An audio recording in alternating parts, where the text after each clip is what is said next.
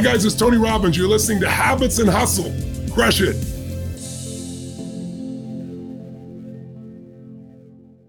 Okay, so I'll just say that we have ALOK, like Tell Me a Joke, ALOK, on the podcast today, which, by the way, I'm very excited. I told you before, to have you on, because this is not the normal type of podcast we normally have, because it's called Habits and Hustle. So it's a lot of times it's about like productivity and like what is your habits for the day and like how do you get from this place to that place. But what happened was I saw you speak on a stage.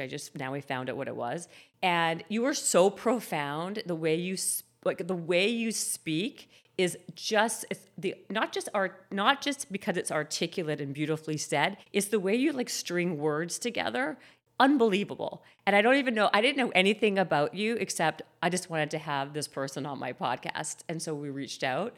And so thank you for coming on. Thanks for having me. You're welcome. And I also want to apologize beforehand because I don't want to say anything that would be offensive if I don't say something correctly. So just call me out and let me know. And then I'll be obviously more than happy to, resend whatever I said. But how do you describe who you are and what you do? Yeah. My name is ALOK, and I'm a work of art, which means I'm trying to do the work of art in the world. And what doing the work of art means living a creative life where the only rule is being glamorous and beautiful. I try to live my life not with categories or genres, not with identities or labels, but with freedom and curiosity as my companions. I'm trying to figure it out, how to live the most meaningful version of myself and how to do justice to the beauty that is. This is exactly what I said is going to happen, right? Like I said, as a funny thing before we started, when I watched you do other people's, you didn't do maybe not that many podcasts or other interviews. When you spoke, the person who then was interviewing you they had nothing to say after that. They're all like, okay, I don't know what to say afterwards. And this is happening to me. And I knew it would because of the word, how you speak is so beautiful. I should say, you don't define yourself. That's the whole thing. But when other people, or even in your, this is not the right bio, of course, because why would I have the correct bio? It's just my podcast. But the way the bio says, it says that you're an acclaimed author, poet, comedian, public speaker, and you're a mixed media artist, right? And you've won a lot of awards. You wrote a book called Beyond the Gender Binary. Do you ever refer to yourself, if someone says to you something in that way, how do you refer to yourself? The worst feeling in the world is having your bio read in front of you. Yeah, it's terrible. It's awful. I hate it. When people do it to me too, I cringe. Yeah. Every time I'm asked for a bio, I feel like so sad because this conversation is my bio because it's what I am in this moment. And that's all we are, what we are in the moment.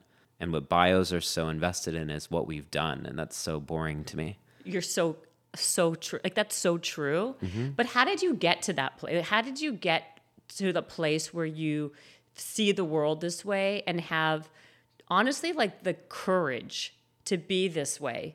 Yeah. Because I think in a world where people are so afraid of being judged for the littlest thing, mm-hmm. Here you are standing out in a way that's so above and beyond authenticity that I think that in itself can make people uncomfortable, right? Yeah, it does.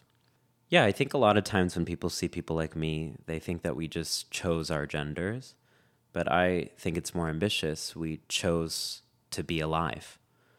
I was merely existing for the first 18, 19 years of my life. Like my lungs, they were breathing and my heart, it was beating, but I wasn't there. It wasn't me. It was what other people wanted me to be. I felt like a shell of myself. I felt like I could look at photos of myself and it would be like some distant relative, not me. And I made a promise to myself that I would never live like that again the minute that I could be safe. I grew up in a state called Texas. You might have heard of her. Yeah. So obviously it wasn't safe for me. Yeah. And so I had, from a very young age, to make a decision. And I remember this decision very clearly. before I even had any vocabulary to describe what I was, I knew that I was profoundly different, and I knew I could be killed. And so when you're a young person, that's so terrifying. And so I said, I have to hide myself from the world, but I'm going to only do it temporarily. And then the minute that I can safely be myself, I'm going to make up for lost time. I'm going to be the fullest version of myself. And I wish it was a before and after. These things rarely are. But I had that conviction my entire life because I see what happens when you don't live an authentic life. It's soulless. I would see movies and have no emotional reaction. Life was acting on me. It's like I wasn't a participant in it. I was passively receiving the world. And it was miserable. And I know what the opposite of dissociation is now. It's beauty. And I cultivate beauty like one would a houseplant. I water it every single day because I know that the reason I'm alive is because I want to be here now. I didn't in the past. I chose this life. And so I guess you know the stakes because a lot of times people are on autopilot doing the things that they're supposed to do, being in the relationships that they're supposed to be in, having the bios that they're supposed to have. But we all know, all parties involved know, that in your deepest moments of confrontation, you know that's not enough. You know that you feel hollow and empty. You know that you have hesitations and ambivalences that you're not listening to. You know it the way that the panic grips at your chest before you go to sleep, the way that your midlife crisis is not just midlife, it's every year, at the new year when you look at your life and it doesn't feel like your own. There is no form of misery quite like inertia, like stagnancy, like being stuck. I felt that for so long, and now I feel vivacity and vitality, like every day is an adventure, like every day is an opportunity for me to find something out new about myself and the world. I feel awake. I feel so full of love. So I suppose that I came to this through pain and struggle, which is unfortunately how many of us come to enlightenment, through strife. How old are you now? I'm 31. You're 31. So when you were 18, is that when you decided that this is no longer going to be what I'm going to do? I'm not going to live under these confines. So how did you even at 18? So let me ask you this. So before that, like until 18, were you living a life that was very typical, quote unquote? Like you went to school, like were you even, would people just think of you as being a heterosexual boy? Like what was the way that you were brought up? Okay, so this is where the comedy has to enter. Yeah. I thought of myself as a heterosexual boy. People around me obviously knew that I wasn't. Seriously? And so when I was coming out to people, I thought everyone would be so shocked. Yeah. And they were all like, okay, finally, it took me long enough, right?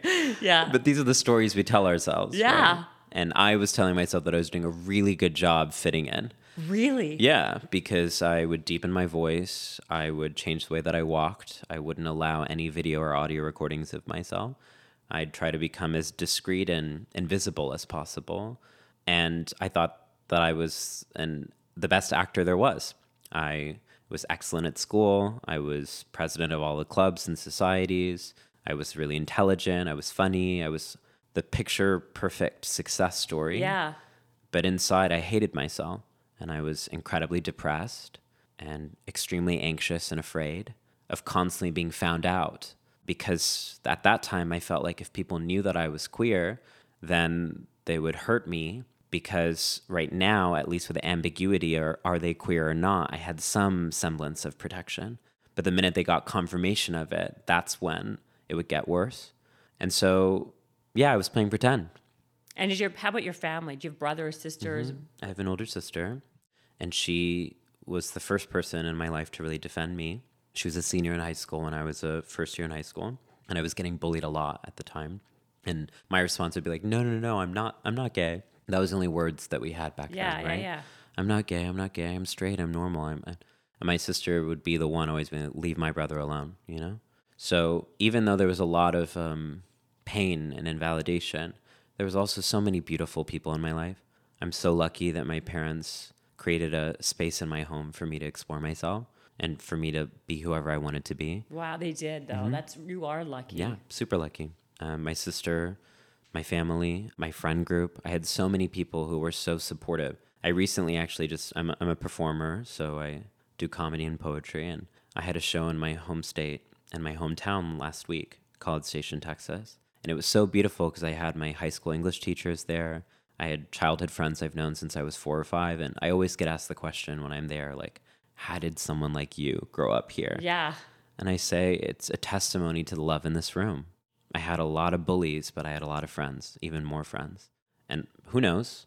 I might not be here today if I didn't have those friends. If I didn't have people who, before the language of allyship, before the language of political correctness, just had that beautiful thing, friendship.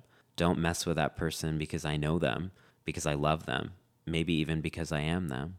Wow, that is amazing. And I feel like, I'm curious, when you decided to like live authentically, was it like, did you do it in slow little dribs and drabs? Like, I can't imagine at 18 you became this person, No, right? no. So how does it happen? Because like, what was the chronological evolution? Because I think that a lot of like, I'm taking it from a place of like, I know, forget about all what you like in my life, in my world, people are so afraid of the smallest little thing, right? And so because of that, they make baby steps, right? And then eventually maybe they feel they can do something that's more, robust.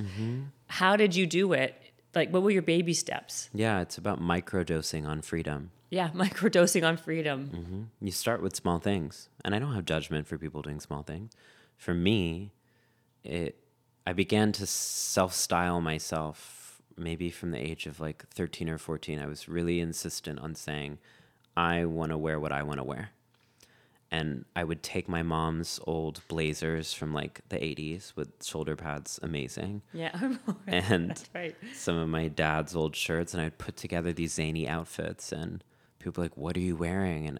And I didn't know. I was just like, this is me. But what it was looking back is I didn't get to control my body, but I get to control what I wear. It was a practice of sovereignty, like I belong to me. It was a process of experimenting. I don't know who I am yet. Let me figure it out. So there is always a vocabulary of freedom, even before we speak it. Maybe it's in the gestures. Maybe it's in what we don't say. Maybe it's in just standing there and being present. And so I suppose I really reject this framing of before and after. I think my life has been an unfurling invitation into freedom. So even when I was what the world would call closeted, inside my head, I was learning how to love me. So that when I decided to share myself with the world and people said, I don't like it, I was able to say, I do. And that I do became stronger and stronger and stronger with practice and with rehearsal. I think where people get it wrong is they think that the courage of authenticity can just be inaugurated in a moment, when it's a practice and a discipline. You have to invest time, energy, and resources, and you have to return to it. And it's totally not linear. There have been years in my life where I look back and I'm like, whoa, I went back. I took a couple of steps back. And I feel that now, actually. It's interesting we're having this conversation now.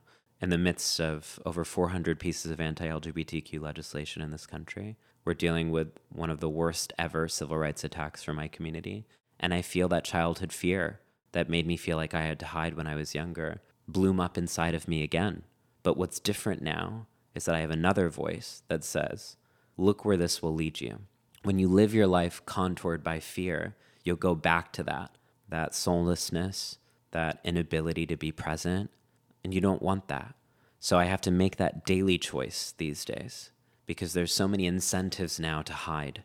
And I'm not even saying hide just in terms of gender or sexuality or fashion.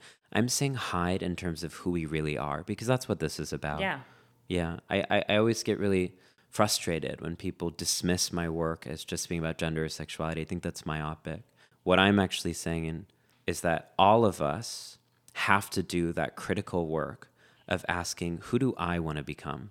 That's very different than who do my parents want me to be? What does my job need me to be? And I think actually what we're in right now culturally is a state of arrested development where most people haven't done that work. They're just living the transcript that they've been told, the script that they've been choreographed to do forever. The uniform is not just an aesthetic, it's a personality. Most people are just playing pretend. And so when they see people like me who it's never been about gender or sexuality. It's been about authenticity. When they see people like me who are saying, yeah, actually, being alive is an everyday riot and it means people might not like you and you do it anyways. That challenges them because they're like, wait, what do you mean I don't have to play pretend? I think what happens is that I think people are jealous subconsciously because it's not about the gender so much like you were saying. I think it's because they're like jealous. They're like, why do they get to live authentically and I don't? And they're mad at themselves that they're not living authentically. Whatever life they're living, because they know it's more of a ruse. Like, to your point, I think most people have all these societal reasons why they're doing what they're doing. They have kids because it was like told for them to have kids. They marry the right person. They do all the right things, and they're like dead inside. You know, like I see it in my world. Like, you know, here we are. We're living on the West Side. People have, you know, extra money. Their kids are going to private school, and you know, I should be careful how I talk about this, but a lot of people are like they're on like tons of pain meds or drinking themselves, like they're like drinking too much just to numb the fact that they're like not really living their authentic lives. They're just like living the life that they thought they were supposed to live, and what they think on the outside, that's what the dream, the American dream is like. Let's drive a Range Rover, let's live in Brentwood, let's have money, and like they're all like dying inside. The Walking Dead's not just a TV show. The Walking Dead is mostly not a TV show at all, and I think the people who are the most upset is the people that they know themselves are like so dead, and they're like, how did they get to do that? Like, fuck them. Right. I want to be able to do that. And that's why I was excited to speak with you, actually. Really? Because I think people would look at you and me and think that we were extremely different. Yeah. They would just look at our aesthetics. They'd make a series of assumptions about us, right? But what I'm trying to get at, once again, deeper than gender, is soul work. That actually it's about what we're like on the inside.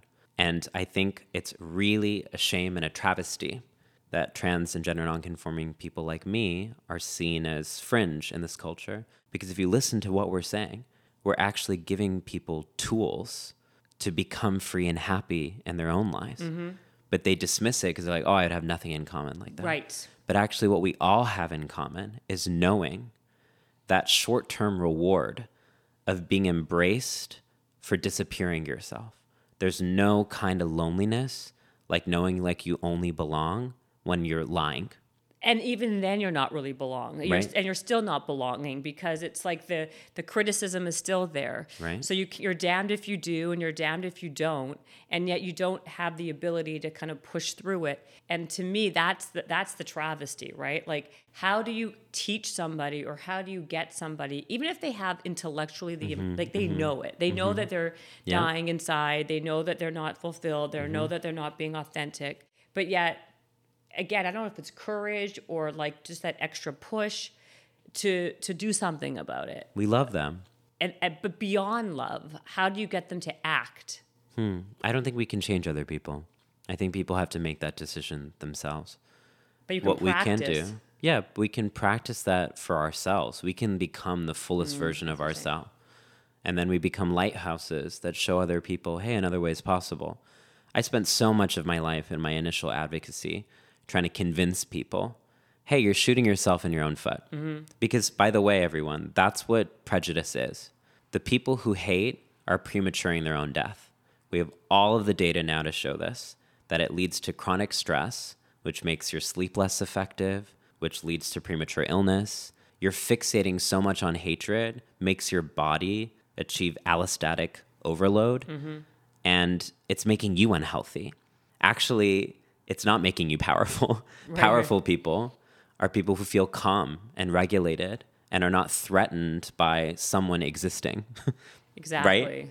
And so that's why I speak about mercy and compassion, is because I've done that too. I've sabotaged my own life too. I've played pretend too. I've hid too. I did all of that. Those first 18 years of my life, I was the most homophobic and the most racist person that I knew. You were? Yes, to myself. To yourself. To myself. Yeah. But when you thought, like, what was going through your brain when you saw other people living more authentically and doing the life that you wanted to do? Were you jealous of them? Were you extremely upset with yourself? All of the above. I told my mom when I was younger, when I was first coming out to her, Mom, I'm gay. Once again, that's the only word that I had. Mom, I'm gay, but I'm not like those people. I'm not effeminate. I'm just normal, and I happen to be attracted to guys, but I would never wear makeup. I would never be so feminine. That's disgusting.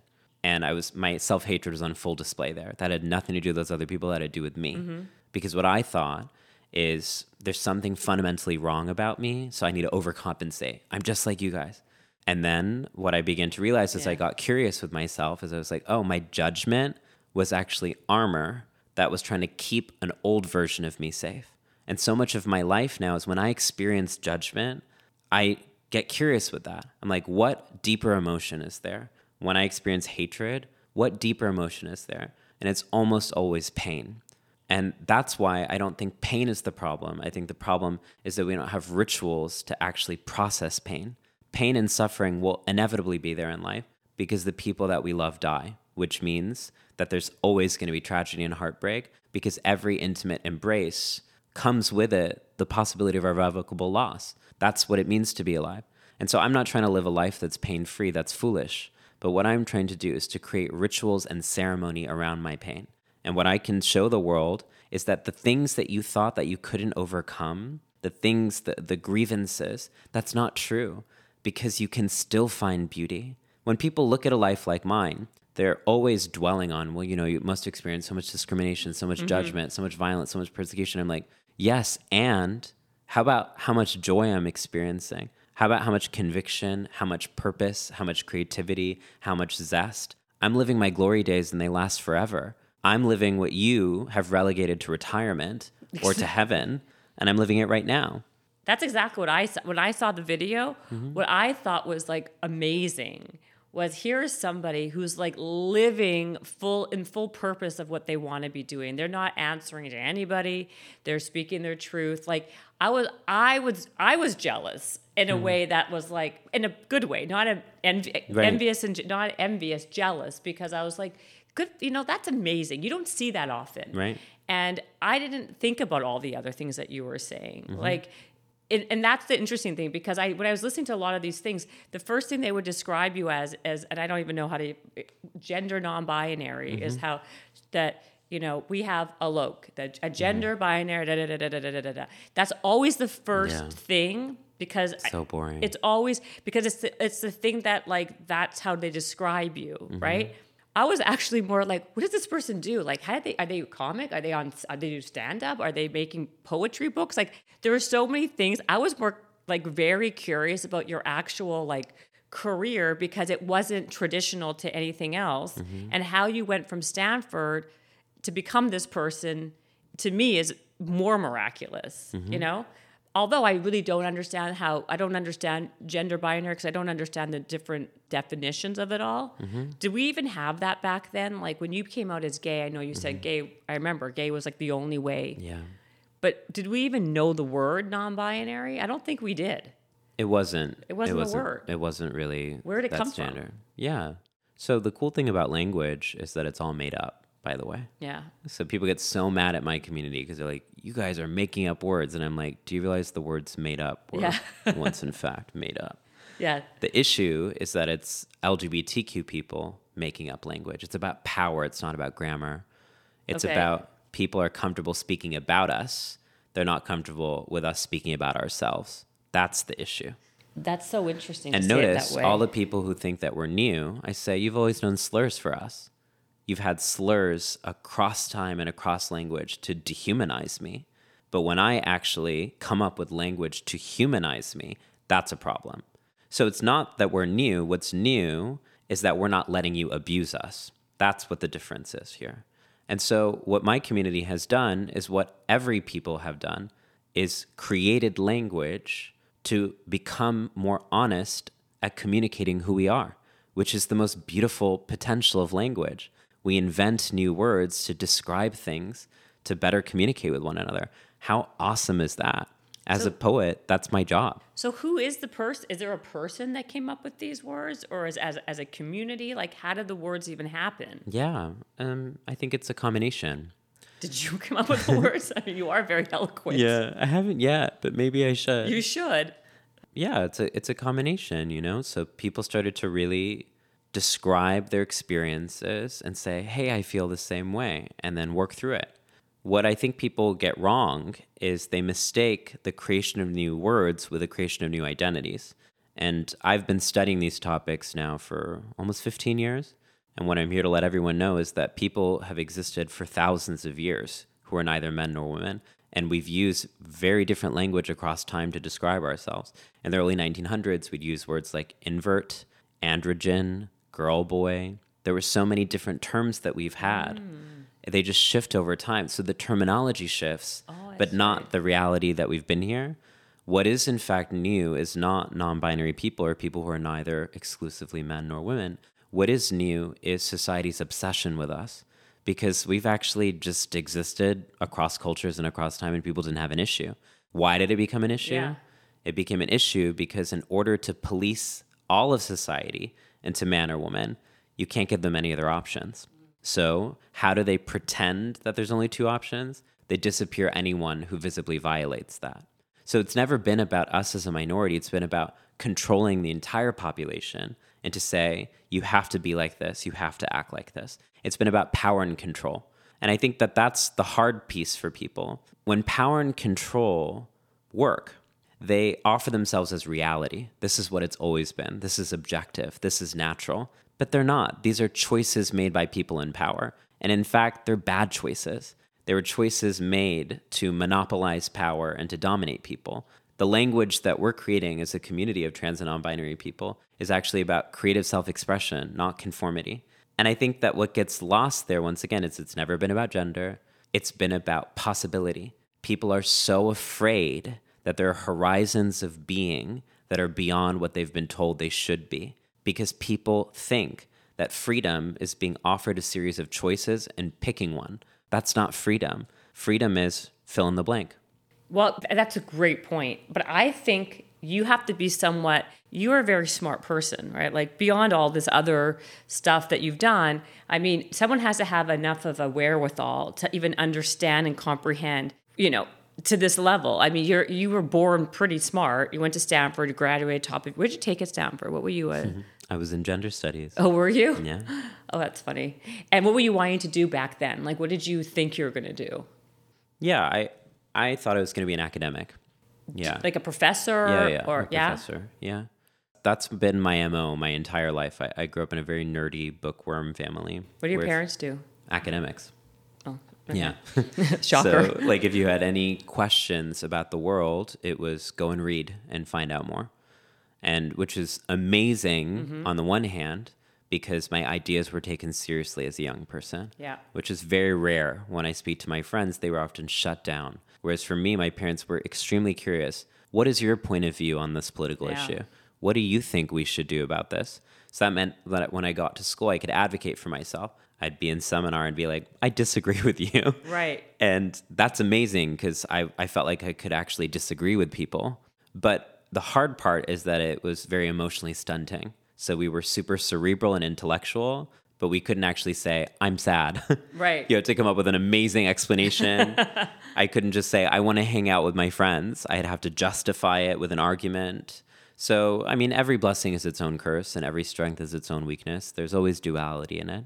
So, yes, I think that it does, but I worry that line of argumentation would say you have to have access to a kind of intelligence to critique these systems. No, our bodies are critiquing these systems, and it looks like depression, and it looks like anxiety, and it looks like chronic pain, and it looks like sickness, and it looks like illness. Our bodies are speaking the most profound knowledge that says, when you lie, I hurt.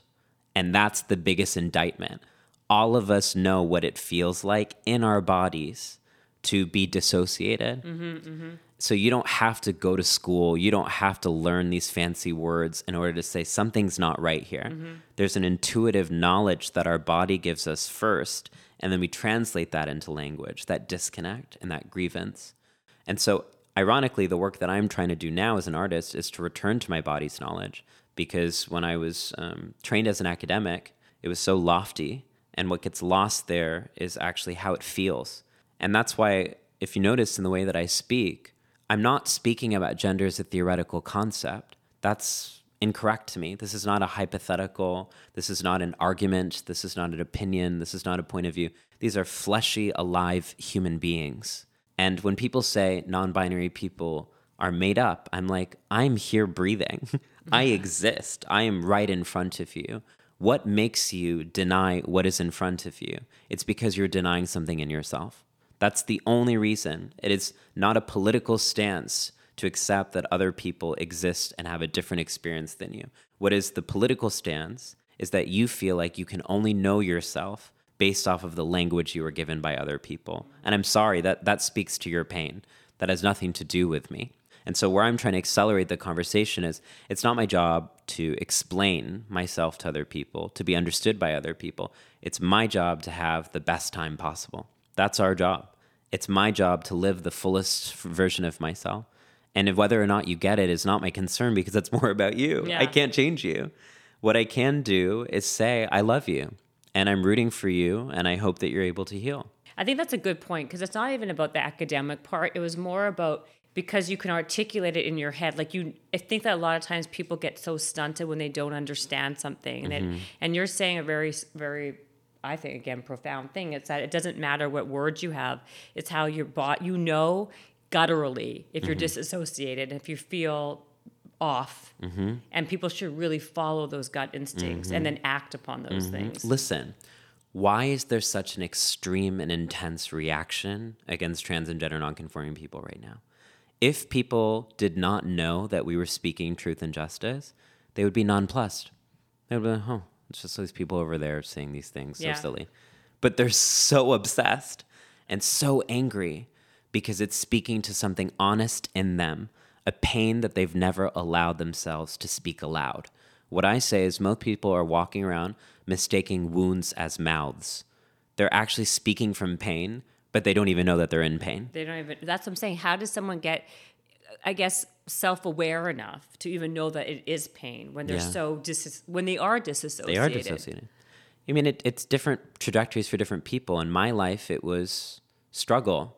Like when you have people screaming at you on the street, when you have people spitting on you on the street, when you experience physical and sexual violence just for existing in public. Does that happen to you? All the time.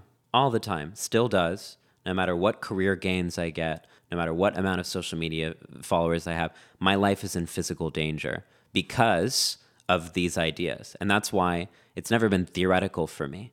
People talk about how we have some agenda to break down culture. My agenda is to be able to walk down the street without having to be in fear, right? So when I was confronted with struggle, I had to do that introspection to ask, is this worth it? Is this really worth it? And what I began to realize is, of course it is. Because when I don't live the fullest version of myself, I want to die. I want to die because I've been there. It's depression. It's loneliness. It's isolation. It's fake connection. It's a lack of rootedness. I don't ever want to go back to that. I want to be able to show up and be full. And when I'm able to dress and wear and be who I want to be, that's where I have my best ideas. The words come to me naturally. That's where I feel creative and connected and open and alive and hopeful. I don't want to give up on that just because someone else is insecure and taking it out on me. Absolutely not. So for me, it was struggle. I think for a lot of people, it looks like the death of a loved one. It looks like grief. It looks like pain, where they have to wake up for the first moment in their life and realize the reason this is hurting so bad is because there are wounds that preceded this. And then some people, very few, do that work of actually starting to focus on their own healing, of getting curious. Why am I in pain? What's coming up for me? But the majority of people do, as you've suggested, numb it. And that's what this is ultimately about. People are numbing themselves to their own pain, and that's called hatred. Hatred is a mass-produced drug in this country. What it offers is a short-term solution to your pain. Okay, you're hurting because you're unhappy in your relationship. You're unhappy in the life that you've chosen for yourself. You're unhappy with what you look like. And instead of sitting in that pain and trying to find a solution, hatred becomes a quick fix. So look over there. Yeah. Comment on other people's lives. Distract. Yes. And the things that you're insulting in other people are actually your deepest insecurities. That's you projecting your self-hatred. The people who are most vitriolic in their hate are telling on themselves. They're saying, I am unhappy. They're saying, I don't think that my life is worth pleasure and levity and peace. They're saying, I'm going to waste my time, my precious time on earth, habits and hustle. You're going to waste your precious time on earth hating people you don't even know rather than actually building your best life and coming up. That's telling on you. That's nothing to do with me. Right. I don't spend my day trying to do character assassinations of people I don't know. I spend my day eating great food, thinking about sleep, writing, reading, feeling enriched by the world. It's magnificent to not hate. So that's why I have pity and mercy for people who hate, because what they're showing is how unhealed they are, and that the solution isn't to respond to hate with hate. It's to love so ferociously that hate becomes obsolete. It's to hate, it's to love more than they're ever capable of hating me. And so it just clicked for me, because when I received the vitriol or the violence, I'm like, you think you could hurt me like I've hurt me? Everything that you're saying, I've said 100 times worse to myself. And I conquered that. And how did I conquer that? Not by judging myself, but loving myself. Of course I believe these horrible things about me. I grew up in Texas. Of course I believe these horrible things about me. I grew up in a family that had intergenerational trauma that said if you stand out, you're going to be punished. And then I looked and I said, are my parents influencers for happiness? Probably not. So maybe their coping strategies with trauma isn't what I should be doing. So this narrative of standing out will mean that you'll experience violence. Did that really work out for us? No. So then I began to choose my own life. And that's what I'm saying about arrested development. Most people mistake their trauma coping mechanisms as their personality. They don't know who they are. All they know is the strategies that they've developed to numb themselves from their pain. And that's all that hatred and that's all that transphobia is, a mass drug numbing the population from its own pain. And I think what is so visible and visceral about trans life is we're holding a mirror to the world and we're saying, look at your pain. Because here's the truth. It's extremely painful when you're a young person and you're so full of wonder and curiosity and wisdom, and then the world says to you, you're a boy. Stop having emotions. Stop feeling. It's time for you to grow up. Make yourself into stone. When you're a girl and people say, your anger, no, repress that because it makes other people uncomfortable. Keep it inside of you. Of course that's going to manifest as suffering and illness and depression and all of these physical symptoms because it's being dishonest to the human condition. The human condition means that we are both and. Some days we're incredibly angry. Some days we're incredibly loving. Some days we're incredibly sad. Some days we have the full spectrum of being, the full spectrum of interests. But what gender comes in, it says girls are only allowed to have certain emotions, certain behaviors. Boys are only allowed to have certain emotions, certain behaviors. That's profoundly painful. And it's what psychiatrists call a form of disenfranchised grief. It's a pain that's not recognized as pain by society. So then you gaslight yourself. Oh, it wasn't that bad. It's just normal. But it's actually extremely painful. And so people are suffering. And so then that wound gets activated when they see trans and gender nonconforming people like me being like, hey, you didn't have to pick one. And all those people who told you that you wouldn't be a girl or you wouldn't be feminine enough or you wouldn't be masculine enough, all those people were actually lying because you get to be you. You get to decide what womanhood means to you. You get to be powerful, assertive, and confident. And that doesn't have to contradict your femininity. It can enhance it. Instead of being like, whoa, you're right. That's awesome. People are like, what do you mean? It's the people who said that they loved me who did this to me. And it's easier to demonize me than it is to say that the people who said that they loved you were trying their best to destroy you and call it love.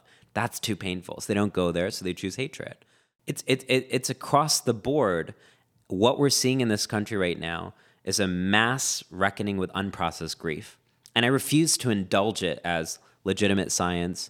I refuse to indulge it as legitimate policy concerns. I refuse to indulge it as legitimate rational thoughts. Absolutely not. I could beat all these people. They haven't read any of the scholarship. They haven't read any of the science. I don't even go there because that's not whatever this has been about. You are seeking to reinforce your addiction to the drug of hatred. That's what this is about. It's not about any rational point of view. So how did you become this person? And what I mean by that is in the way that your words, like that you're like a beacon of like maybe hope for some people, and I guess like a spokesperson, so to speak, in this way. Did you do one thing where that just took off and got traction? Like how I said to you, like I saw that video of you on stage shocked it was at a VC, a venture capitalist like summit. Like that to me is unbelievable. But that whole conversation, you know, Jamie Lee Curtis was so amazing. Like, was that an old conversation? And then because that took some type of traction, you got something else. Like, how did this happen for you where you became this beacon of light for all these people, or like a messenger of some kind? You want to know what's truly unbelievable? What? I'm alive. That's how it happened. I'm a miracle. I'm Yes. not supposed to exist. So many forces in this world have conspired to kill me, including myself. And I beat them all. Did you ever try to kill yourself? I did. When you were 8, before? Yeah, when I was younger, Yeah. I did. And that's the experience for many trans and gender nonconforming young people like me, because that's what society tells us. You shouldn't exist, right? And I survived.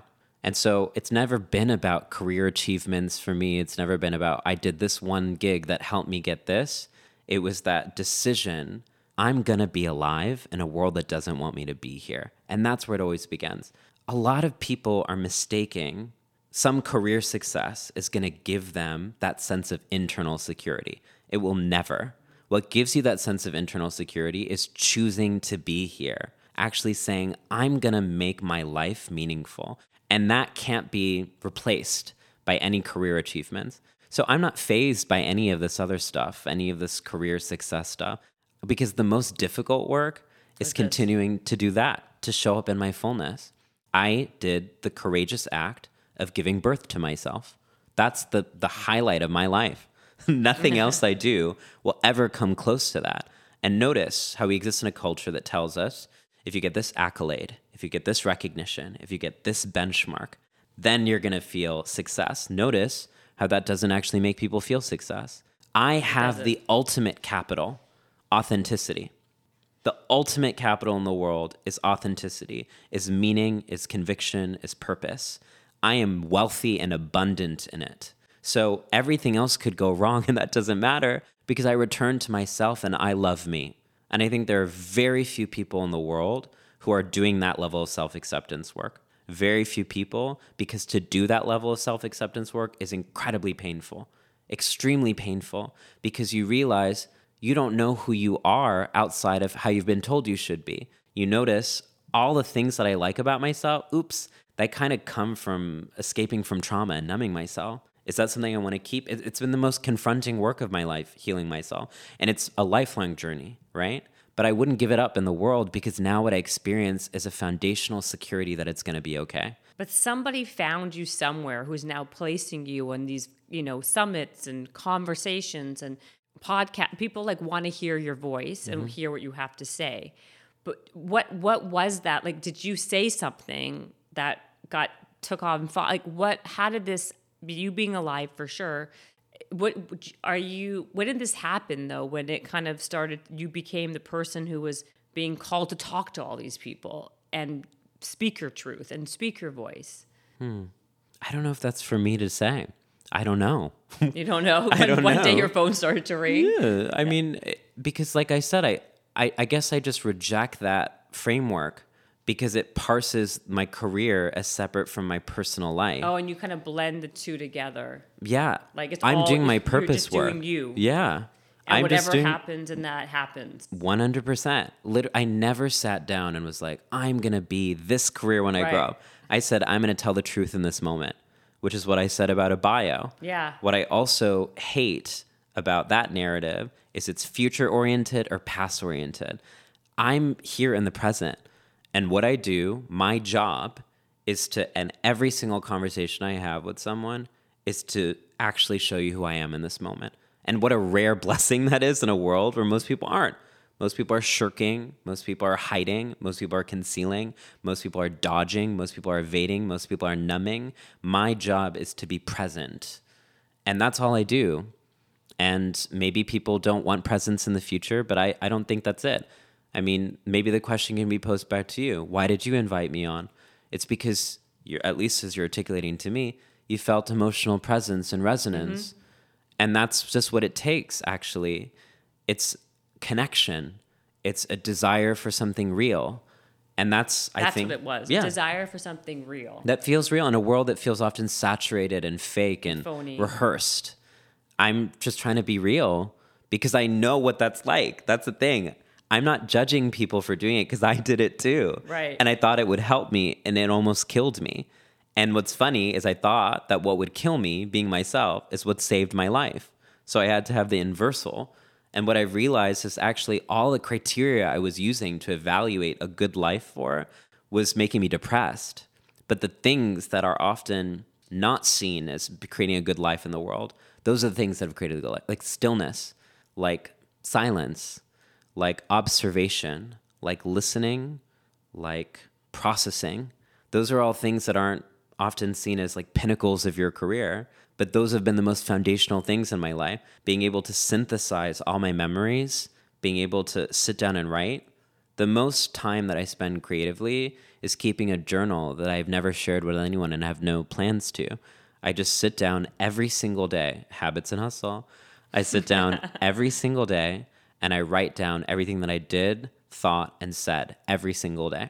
And that practice has totally changed my life, because then what I'm able to do is look, what was I thinking 7 years ago? And to be able to locate the things that I probably should have been most concerned about were tiny. Yeah. And then the things that I was concerned about were totally irrelevant. And so then I'm able to realize, oh, actually, the job is really just showing up day to day. That's what journaling has helped me do, is that every day actually feels like an adventure. Do you look at things that you wrote like 7 years ago and be like, oh my God, Yeah. what was I writing? Yeah, Like, totally. I can totally imagine that. Yeah. Like, what are you writing today? Like, I know you don't want to tell me your journal, you just said that, but what are the things that you are writing that today? Like, what are your things that you're doing, thinking?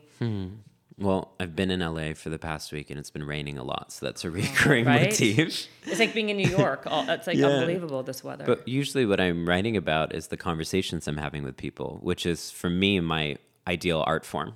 I wish that that was elevated in our culture as a form of genre, is speaking in conversation. That's my favorite thing in the world, because I feel like you're clued in to so many lessons that could fundamentally change my life. And I'm clued into lessons that could change your life. And the only way that we can be honest about that is just meeting up and chatting. Hey, how have you survived? And I can let you know how I survived. And then we can glean lessons from that to apply to our own lives. That's why I love podcasts. I love interviews, because I think that's so beautiful, that sense of connection. So what I've been writing about a lot is like different things that I'm learning from the conversations I'm having with the people around me. Today I had a conversation with my friend. We spoke about this. It made me think about this. I want to explore this more. And that is so fun to me, because every day I can look back and remember these gems, these conversations I've had. So whenever I'm feeling alone, I can be like, no, you're not. On October 27th of 2017, you write about feeling such a profound connection to someone. Let's return to that emotion. And then I return to it. I love that. And so let me say this. So you write what, tell me that again. That's a good one. So you journal what you, say that again. Yeah, I write about what I do, think, and feel Think and feel. every day. And does it have to be like, is it the first thing you do in the morning? What is like your day I usually like? do it right before I go to sleep so I can synthesize. But I mean, I too make mistakes. So sometimes when I'm like in an intense travel schedule, I'll be like 10 days and I haven't written. And so then I'll just spend about 4 or 5 hours going through my calendar and really remembering what are all the things that I did and putting them back. But I feel best about it when I'm just doing it daily. Do you ever have negative thoughts at all anymore? Do you ever have negative thinking? Do you have to like catch yourself? Like what is like how do you think on through the day? Yeah, I have negative thoughts, but I'm able now to be able to be like, hey, that's fear, that's not me. And you can talk yourself through it. Me, I have the evidence now, especially through journaling. I have the evidence to show when I choose a life that centers authenticity, I'm going to meet the people I was meant to meet. And all of those childhood beliefs that I had, that if I became myself, I'd be rejected or abandoned, didn't prove to be true. Yeah. It was actually the opposite. It cleared the space for the people who were interested in disingenuous connection. And it opened up the space for people who wanted to be real with me. And so whenever I have fear, author my narrative and say, okay, restrict yourself, become more small, I can look back and be like, no, that hasn't worked for me. Doesn't work for you. When you meet people do you look at people like me in this way? Like I'm very straight and narrow. Like does that, how do you, like what's in your head, what are you thinking right now? Yeah. When you do podcasts like this, when it's very much, like, I'm looking at you and I'm thinking, oh my God, I look so dull. Not look, but I feel dull and boring compared to how you are, right? Well, if I can offer, I don't experience you as dull and boring.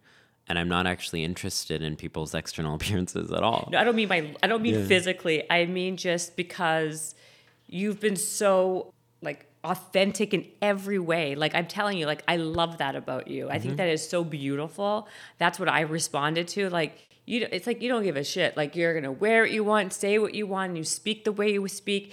It's to me, it's so. I wish you should go. I want you to go to every school. No, seriously, like this is what I think you should do if you want to take my advice. I love it. It's your podcast. Give me your advice. I think you should go to every school out there and colleges, and you should be talking to kids because I bet you would save lives, like lots of lives of kids who are struggling with, feeling unworthy and not understood and confused, really confused. And they need to have people like you to kind of be like a person who said, look at me, I did this and I'm living my best life and you can too, because that's where I really think there's a disconnect. Like who cares about now we're old, my people or whoever it is.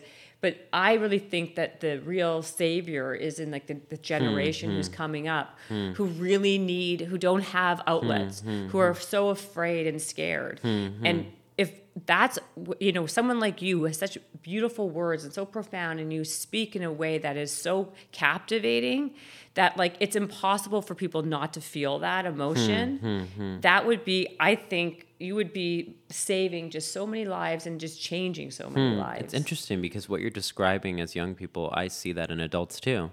Yeah, adults for sure. I feel like adults also don't know who they are. We know nothing. Have so much fear, have so much anguish, and I don't want to give up on them too. Don't give up on us. No, like, don't give up on us, but the opportunity is like so rife over there. I mean, one of my favorite experiences in my life is, growing up as an Indian American, I was around my grandparents and elders in my community a lot. So my grandparents would come and spend months at a time with us.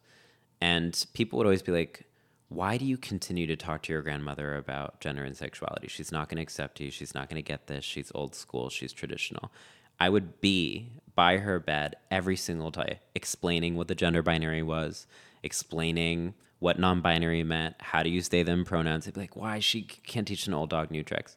By the end of her life and by the end of both my grandparents' lives, they totally got it. They gendered me appropriately. They understood it all. I'd go on walks with my grandfather, who's 92, and I'd be harassed. Really? In front of him. People would stare at me, would gawk at me, would say things, and my grandfather would look at me with the most innocent and beautiful eyes and say, how could they do this to you? Don't they understand? And I'd be like, no, Grandpa, they don't. I believe anyone can change. I believe that everyone is worth fighting for. I believe everyone's worthy of love. And I don't teach from a way that comes from judgment or ignorance. Like, you said, I'm sorry if I get anything wrong. I'm and scared. I'm like, I actually want you to get it wrong, because then how else are we going to get it right? I'm glad you said that, because I was like, I told you, I was like so scared because the last thing I'd want to do is offend you. Right. But like if you don't know what you don't know, and Totally. and you don't know what you're not exposed to. And so, But that's what this is about. and this is what it's about. Yeah.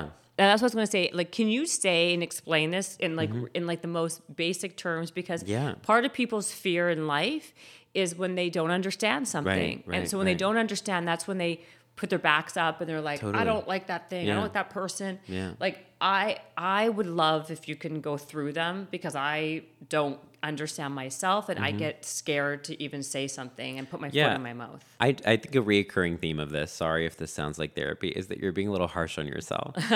Because I think you actually understand a lot more than you're giving yourself credit. I appreciate that. Because maybe you don't get the terminology, but you get the heart, and that's what really matters. Oh, thank you. You understand that this is about authenticity. You understand this is about mental health. You understand this is about being honest. That's the core blocks of this. Yeah. The rest is like, okay, you can pick that up really quickly. Where people are get caught up is when they're indulging this as like some political conspiracy, some hyper political correctness. That's not what this is. It's just about actually being authentic and real. Yeah. Like I wouldn't call that chair a spoon. It's just not a spoon. And you wouldn't call me a man. I'm just not a man. That's just what it is. It's just reality. Right. What would you call yourself then? Yeah, my name is ALOK. I'm a human being. And you're So if I were to introduce you, Yeah, Will yeah. also gave me some lessons prior Yeah, because I was yeah. so scared. We can practice pronouns if that's what you're asking. Yes, practice it. So, Okay, so thank you, Will. you would say, "This is my friend ALOK. They have nice earrings. I'm going to ask them where they are going after the interview." Pretty simple, right? Yeah, I could do that. Yeah. They. And so I just tend to use gender neutral pronouns like they and them until I know someone's pronouns. So I'll just like, oh, I met this person at the mall. They seem really cool. And then when I meet someone, I'll say, hey, what's your name and what are your pronouns? So then some people say, hey, my name's Marsha. I use she pronouns. Hey, Marsha. And then when we mess up and I accidentally call Marsha he or they, what I can say is, oh, I'm so sorry. I'll get better at that. And then we move through it.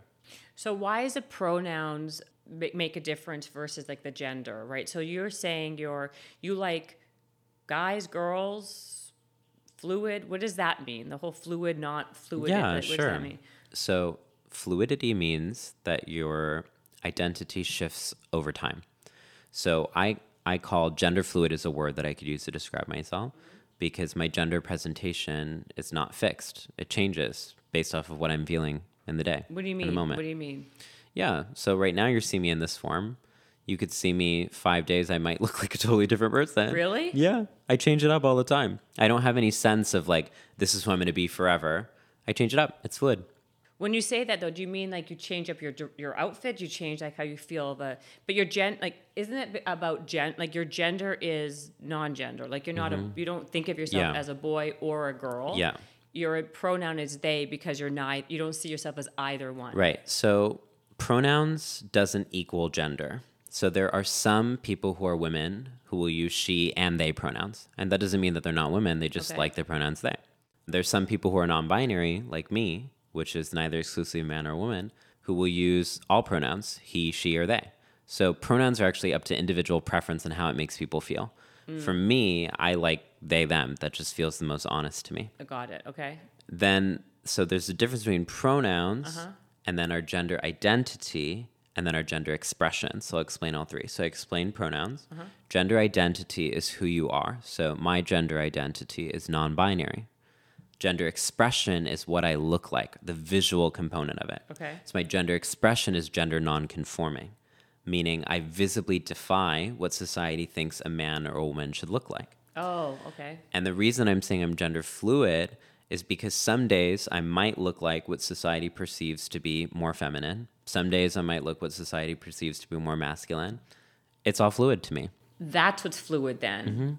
So how about your choice of relationships you're in? Would you be with a man, a woman? What would you prefer? Yeah, gender's not relevant to me for Same reason. partnership. Yeah, I'm more interested in connection. So it doesn't matter, boy, girl, they, doesn't matter. And then did your 92-year-old grandpa probably caught on faster than I did? No. Once again, negative self-talk. I know, Don't you're take right, me that's there. true. That's self-deprecating. Yes. That's Yeah, you don't need to do self-deprecating. that. I know. Well, I also I'm embarrassed because I feel badly. I don't want to put you on the spot, right? And say these things. I totally agreed to be on this interview specifically to do this work. Really? Okay, Yeah, good. totally. What I was going to say earlier is you thought it was unbelievable that I was in that forum. And I guess let's get curious. Why is that unbelievable? People like me deserve to exist everywhere. True. That's not why exactly. Right? I knew you were going to say that. I was going to say because in my head, when I think of VCs and venture capitalists, I think of very conservative people, like we're very conservative or Republican people. In my head, it's a visual. It's not necessarily right or wrong. It was just the first thing I thought of. Yeah, totally. So, but maybe this work is actually about challenging ourselves to ambition beyond the first thing we think of. Right, exactly. Right? Because I think that what's being defended with so much vehemence right now is people say, I demand the right to make assumptions about you. That's what our detractors are saying. Well, you look like a man to me, so I'm going to demand that right. Okay, that's cool. That's your assumption. That's not reality. Reality, we only know when we actually ask someone, who are you? We don't know people's genders. Only people know their own genders. That's why we ask people, who are you? That's right. So what we're trying to do is not erase gender. We're erasing your right to tell other people who they are. That's what we're coming up against. Does that make sense? Kind of. I know I was going to ask you transgender. Yeah. Now this is where it gets then where does transgender fit into this? Yeah, totally. So transgender is a word to describe people who are a different gender than what they were assigned at birth. So my doctor told my mother, "You're having a boy." I'm not a boy. I'm non-binary. So that means non-binary falls under trans. There might be someone who the doctor says, "You're a boy," but that person's actually a girl. So that person's also trans. So cisgender means you are the gender that you were assigned at birth. So the doctor said, "You're a boy," and then someone says, "I am a boy." Then they're cisgender. Cisgender. Mm-hmm. So if you're a boy and you were assigned a boy, if you were assigned a boy and you feel like a boy, you're called a cisgender. Yep. If I'm a girl and I was assigned a girl, Cisgender. cisgender. Yep. If I was assigned a girl but feel like a boy, I'm transgender. Mm-hmm. Okay, I can follow this. There you go. See, you're making it very easy. Yeah. Okay, so then when you got the VC Summit, let's Yeah. just say, you were surprised, I bet you too, because you're like, isn't that funny? Because initially you're like, isn't that kind of funny that I was doing it? Mm-hmm. You were surprised too. Mm-hmm. Okay, why? And were then you I get surprised? curious. Oh, then you got curious. Yeah. So instead of having judgment, I get curious and I say, "Wow, seems like the world's changing. Awesome." And did it accept you really well? And did they ask you? Were you surprised at the feedback that you got? So the reason that I was interested in doing that particular gathering is, I mentioned this before. I'm having this conversation with you in the midst of one of the worst legislative attacks against my community. And what we found is that the reason that people are supporting this anti-LGBTQ legislation is because they're fed complete lies about our community through social media. The majority of content shared about trans and gender nonconforming people online is factually incorrect. But there's no regulatory mechanism at all. So this fake news spreads, creates fear-mongering, which leads to the targeting and scapegoating of my community. So what I was interested in doing in that room, which I did, was to say, "Hey, you guys, this is irresponsible. You need to actually take a crackdown on anti-LGBTQ disinformation because it's endangering my life and it's endangering the life of my community when people believe complete falsehoods about us. Actually, the best parts of social media are about democratizing information, not spreading lies. Mm-hmm. And in fact, you're profiting off of lies because it creates fear, which creates virality. That's not a good profit-based model. So I was there to say, let's make hate unprofitable. Let's actually make love viral. Let's make connection and intimacy the role of tech." Those guys, they're so far removed from what the funding structures they're actually funding. They never hear from people who are actually directly impacted. So I had so many people come up to me and say, "I never thought about that. And you're so right. And I'm sorry." That was the good parts. I had some people, they were writing joke content for me. "Have you thought about joining LinkedIn? I think you'll get less hate mail there." I was like, wow, okay, that doesn't sound like a sustainable solution to the rise of anti-LGBTQ hate violence online, right? But the truth is, what we need more than ever right now is mass support. It's been framed as like, oh, this small community getting targeted. But what we can learn from history is that when minorities are scapegoated and targeted, eventually that ends up hurting everyone. And actually, what I'm trying to do right now is ask everyone, every podcast I'm on, every conversation I have with someone, "Hey, can you help me fight for my life? Because it's unfair right now that I'm going to leave this podcast and inevitably experience slurs, harassment, violence. I'll log online and be told to die. After we release this podcast, there will be people in the comments who believe in disinformation about my community saying, 'Ew, why are you supporting this? This is gross and disgusting.'" If we had a genuine connection, which I think we did, doesn't it hurt your feelings too? Yeah, that would hurt my feelings. I would be upset. That other people are getting targeted. And I think what feels so hard, especially when you have when you meet somebody and like them, for right? Sure, yes, right. And I think what's missing in this moment right now is just like, hey, everyone, where are y'all? Yeah, it's gotten so bad. Tennessee is trying to criminalize drag. Like what? Like what's going on? I saw that. That's crazy. It's like in my home state of Texas, it's so painful. I'm like, I'm from here. How could y'all ban any books about LGBT people for public schools? That would have saved my life. That could have fundamentally changed my existence if I was growing up being like, hey, people like you exist. Go on. Yeah. I didn't know that. Like, do you know how painful it was to grow up not knowing that you were allowed to be alive? Like, that's literally what I felt, that I was some freak anomaly and that there's no space in the world for me. And all we're trying to do is show people you exist and you're valid, and that's wonderful. And that's seen as a threat. You know what's interesting? I have a friend who's very high up at TikTok, and she was telling me the other day, that I thought was fascinating that, it's kind of weird because it's a little contrary to what we're talking about. And I wanted to know if this was your experience. That when I was younger, like to you, what you were saying, like if people either was gay or, you're straight or you're gay. That's all. We didn't know anything else. Yeah. And people were afraid to be like, you would be shunned, or like they thought they would be made fun of if you were gay, right? Yeah. So that's why everyone kind of kept in the closet. Right. She was saying to me that like in the new zeitgeist of what's happening in the world right now, that she sees the opposite, that if you are somebody who like what's happening is like people who are just so straight are kind of like boring, looked at as boring. Right. And now it's all about inclusion. So if you were to make fun of somebody that was non-binary, whatever, you would be the one who would be like shunned and ostracized. But it's funny because that's not the experience that you really see in real life. Right. That's not mapped on what the policy priorities that's are. not mapped on policy.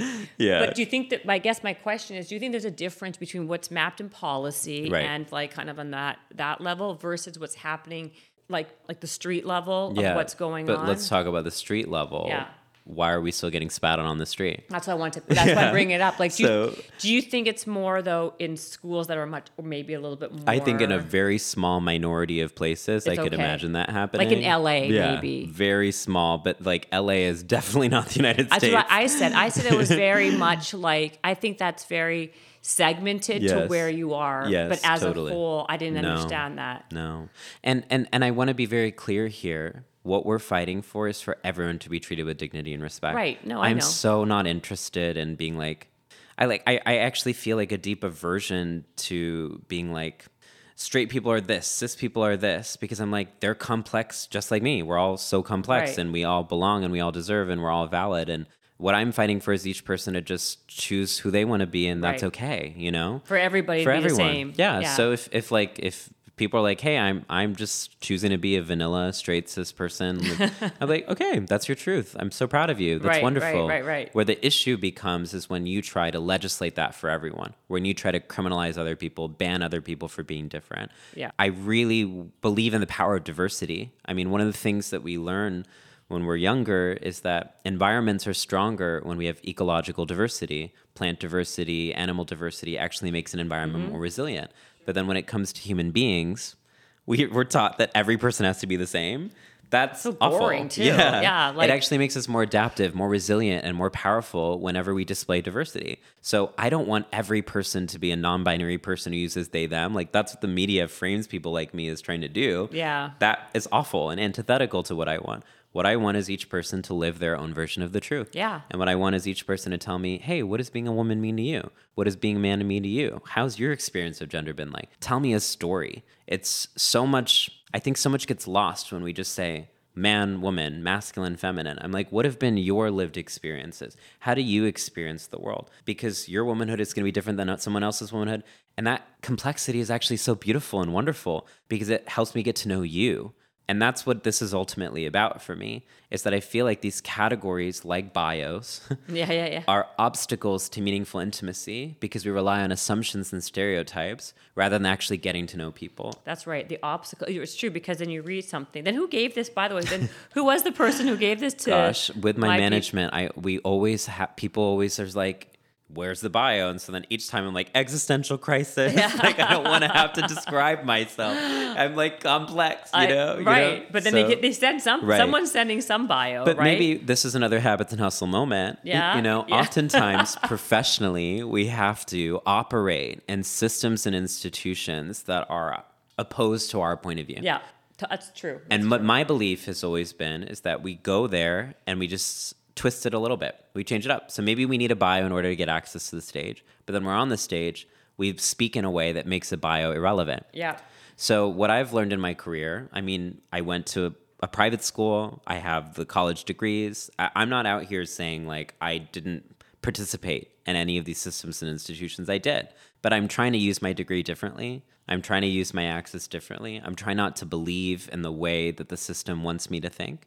I'm going to go up on every stage that I'm given and I'm going to cry and I'm going to talk about vulnerability and I'm going to talk about love and I'm going to talk about beauty and I'm going to say that is rigorous scholarship and I'm going to say that is thought leadership. I'm going to take the things that people dismiss as irrelevant and superfluous and say this is actually what you need, right? And that's why when people are listening to this podcast, they might be trying to think, okay, how do I maximize and optimize my life? And thinking that that's about like how to allocate your time. But actually, what I want to say is the way to maximize and optimize your life is to heal yourself. Because right now, all the time that you're spending judging other people, relying on assumptions, is preventing you from having the time it could take for you to invest in yourself and create the best version of your life. I mean, I am on brand or what, right? Yeah, you. I appeal to the base. You are good. Right? I don't. So good, so good. It's unbelievable. You're so. I mean, very likable, and you have a very nice smile. Thank by the you. way, have you heard that many times? Yes, I have. It's very it's very endearing. Thank you. Like when you smile, I have to smile. It's so Thank you. cute. Yeah. Okay, Alok, where do people find more about you? Because there's so much about you beyond a bio, as we know. Yes, beyond the bio. I think Instagram is probably the best point of contact. So my IG handle is at ALOKVMENON. Not to be confused with a Brazilian DJ at ALOK. But let's all manifest together a future spoken word EDM DJ track featuring me, made by the Brazilian DJ ALOK. That would be awesome, actually. Thank you. You've been a wonderful guest, and I think this is a very interesting podcast, and I know that people are going to glean a lot from it. So I very much appreciate you making the time. Really, thank you. And I appreciate you. Thank you so much for having me. Thank you.